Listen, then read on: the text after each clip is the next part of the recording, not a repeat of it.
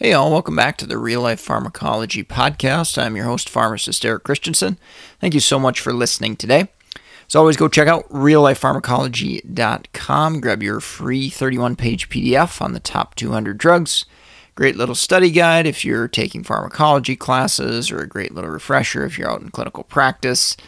Just some of the most important things you're going to come across in real life, as well as things that certainly show up on pharmacology and board exams throughout your career as well. So again, go check that out, reallifepharmacology.com. Simply an email will get you access to that, and then we'll get you info out when we have new things available, such as a podcast like this episode. All right, let's get into the drug of the day today, and that is Cefuroxime. Brand name of this medication is Ceftin, and it is a second-generation cephalosporin. So if you remember with cephalosporins, kind of in general, the higher the generation you go up, it tends to maybe have a little bit more coverage and maybe a little bit more gram-negative coverage.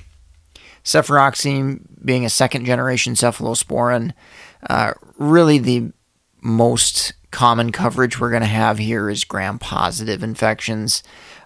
You can think of it along the lines of, or at least pretty similar to something like amoxicillin, for example. Mechanistically, cephalosporins work similar to penicillin antibiotics as well.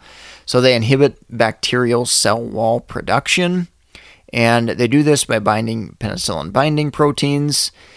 And ultimately, this blocks the final step of peptidoglycan synthesis. And that peptidoglycan is part, or basically what forms the bacterial cell wall. So if the bacteria can't form its cell wall, obviously that's going to cause death of the bacteria, which is what we're trying to do when we try to treat infections here. Dosing with this medication.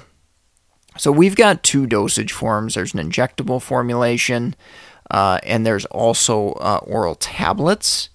Interestingly, there used to be a oral suspension, but that has been taken off the market last I had checked. So the oral tablets anyway, dosage forms 250 milligrams to 500 milligrams. For most indications, it's going to be 250 to 500 milligrams twice daily. And some of those indications include Lyme's disease, bite wound infection, ear infection, pneumonia, strep throat, UTI. These are all kind of generally down the road indications, in that we often have drugs that we're going to use first prior to using cefuroxime. It's kind of a second, third line agent for a lot of these indications, but certainly does have some coverage, particularly on the gram-positive side of things, like I mentioned before. Adverse drug reactions. So we've got diarrhea with any cephalosporin, with any penicillin antibiotic. That's probably the most common adverse effect you're going to see. Along with that, we can certainly have some GI upset, some nausea, and that type of thing. And then wanted to mention risk of fungal infections, particularly females, yeast infections. That is something that's kind of a generalized risk with antibiotics altogether. They kind of kill that normal bacterial flora, or at least can kill some of that normal bacterial flora, and that can allow for the growth of other organisms, such as fungal infections.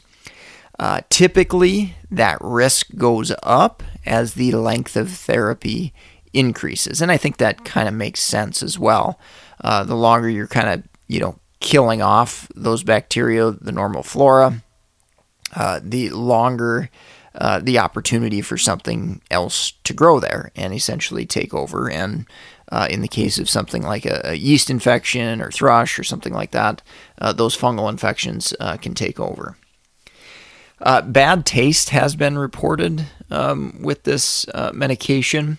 And I believe, if I recall correctly, the oral suspension was really bad tasting, and I didn't get the details on why that did get removed from the market. But I have a hunch it had something to do with maybe not many people liking to use that medication because the taste was poor. But if I recall correctly, I think that's what it was, but don't quote me on that. But anyway, there can be certainly some bad taste associated in the mouth associated with this medication. Seizure disorder risk or increased risk of seizures.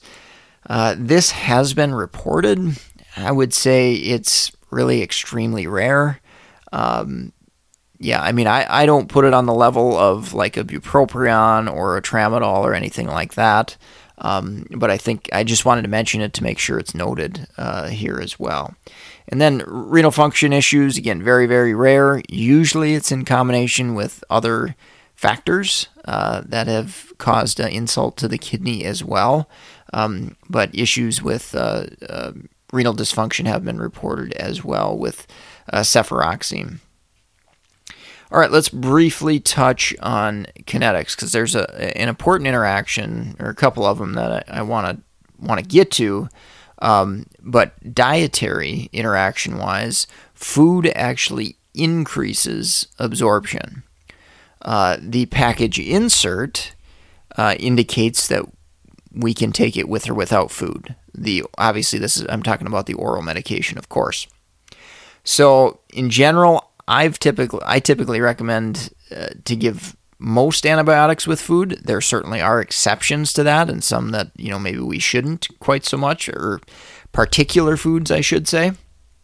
With cefuroxime oral, I've typically recommended to give it with food, particularly if there's stomach upset.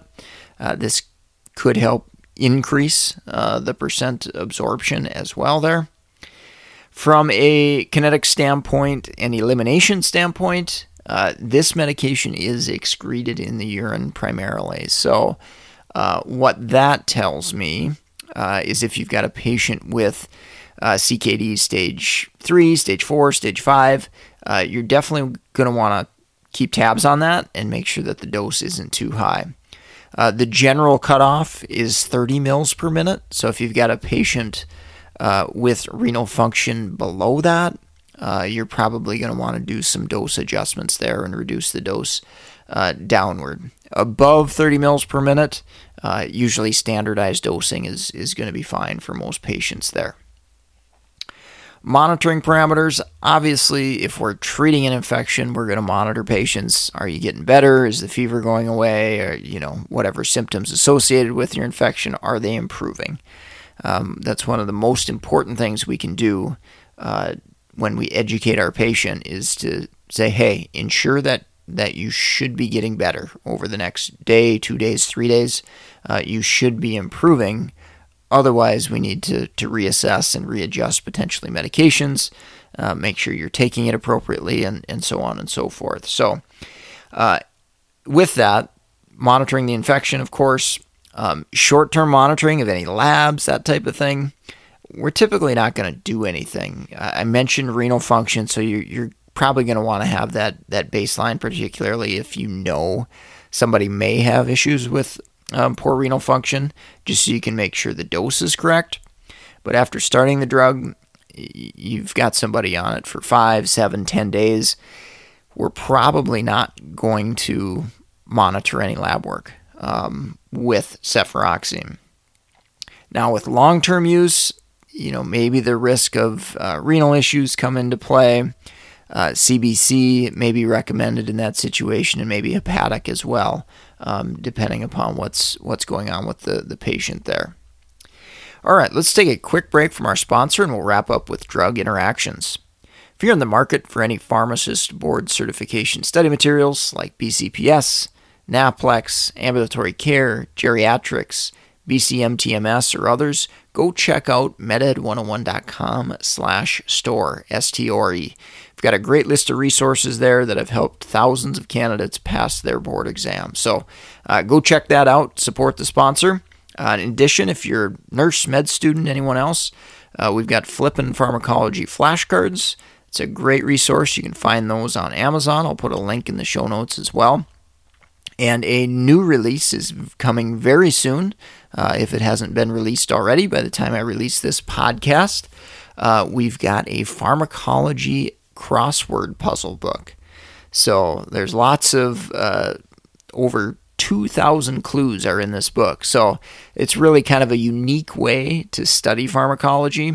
And I know a few of the people I've showed it to have really found it helpful too, to challenge their knowledge and do it in a fun kind of way. So again, I'll put the link in the show notes when that book becomes available as well.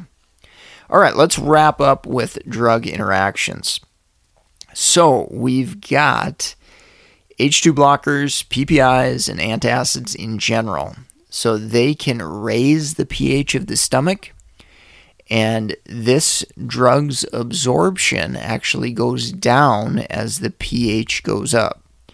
So bottom line, drug like famotidine, omeprazole, generalized antacids, when they raise that pH, using these medications, it's going to reduce the absorption of cefuroxime and potentially increase the risk of treatment failure. Other drug interactions, so I mentioned the renal function issue. So if you've got patients that are on nephrotoxic drugs, there is a small potential that cefuroxime could have some additive issues with nephrotoxicity. So drugs like aminoglycosides, for example, furosemide, those medications could potentially add to the risk of renal impairment. Again, extremely rare to have renal impairment from cefuroxime by itself, but that risk may increase a little bit as you add other medications on board there. And then last but not least, I did want to mention elevations in INR with warfarin. So possibility of increasing INR, which is obviously going to increase bleed risk when using warfarin. Typically, we're just going to monitor that by checking INR, and obviously we can monitor the patient as well for bruising and bleeding and things of that nature as well. The nice thing about this medication, being primarily eliminated by the kidney, is we don't really have to worry about CYP enzyme interactions here. So that is definitely a nice thing. And with that, I'm going to wrap up the podcast for today. If you enjoyed this episode, found it helpful at all, please do me a huge favor, leave a rating review on iTunes or wherever you're listening. Of course, support the sponsor, meded101.com/store, as well as some of the books on Amazon, Pharmacology Crossword Puzzles, and Flippin' Pharmacology flashcards are great little resources to have that help grow this podcast and keep it free and available for all to benefit from.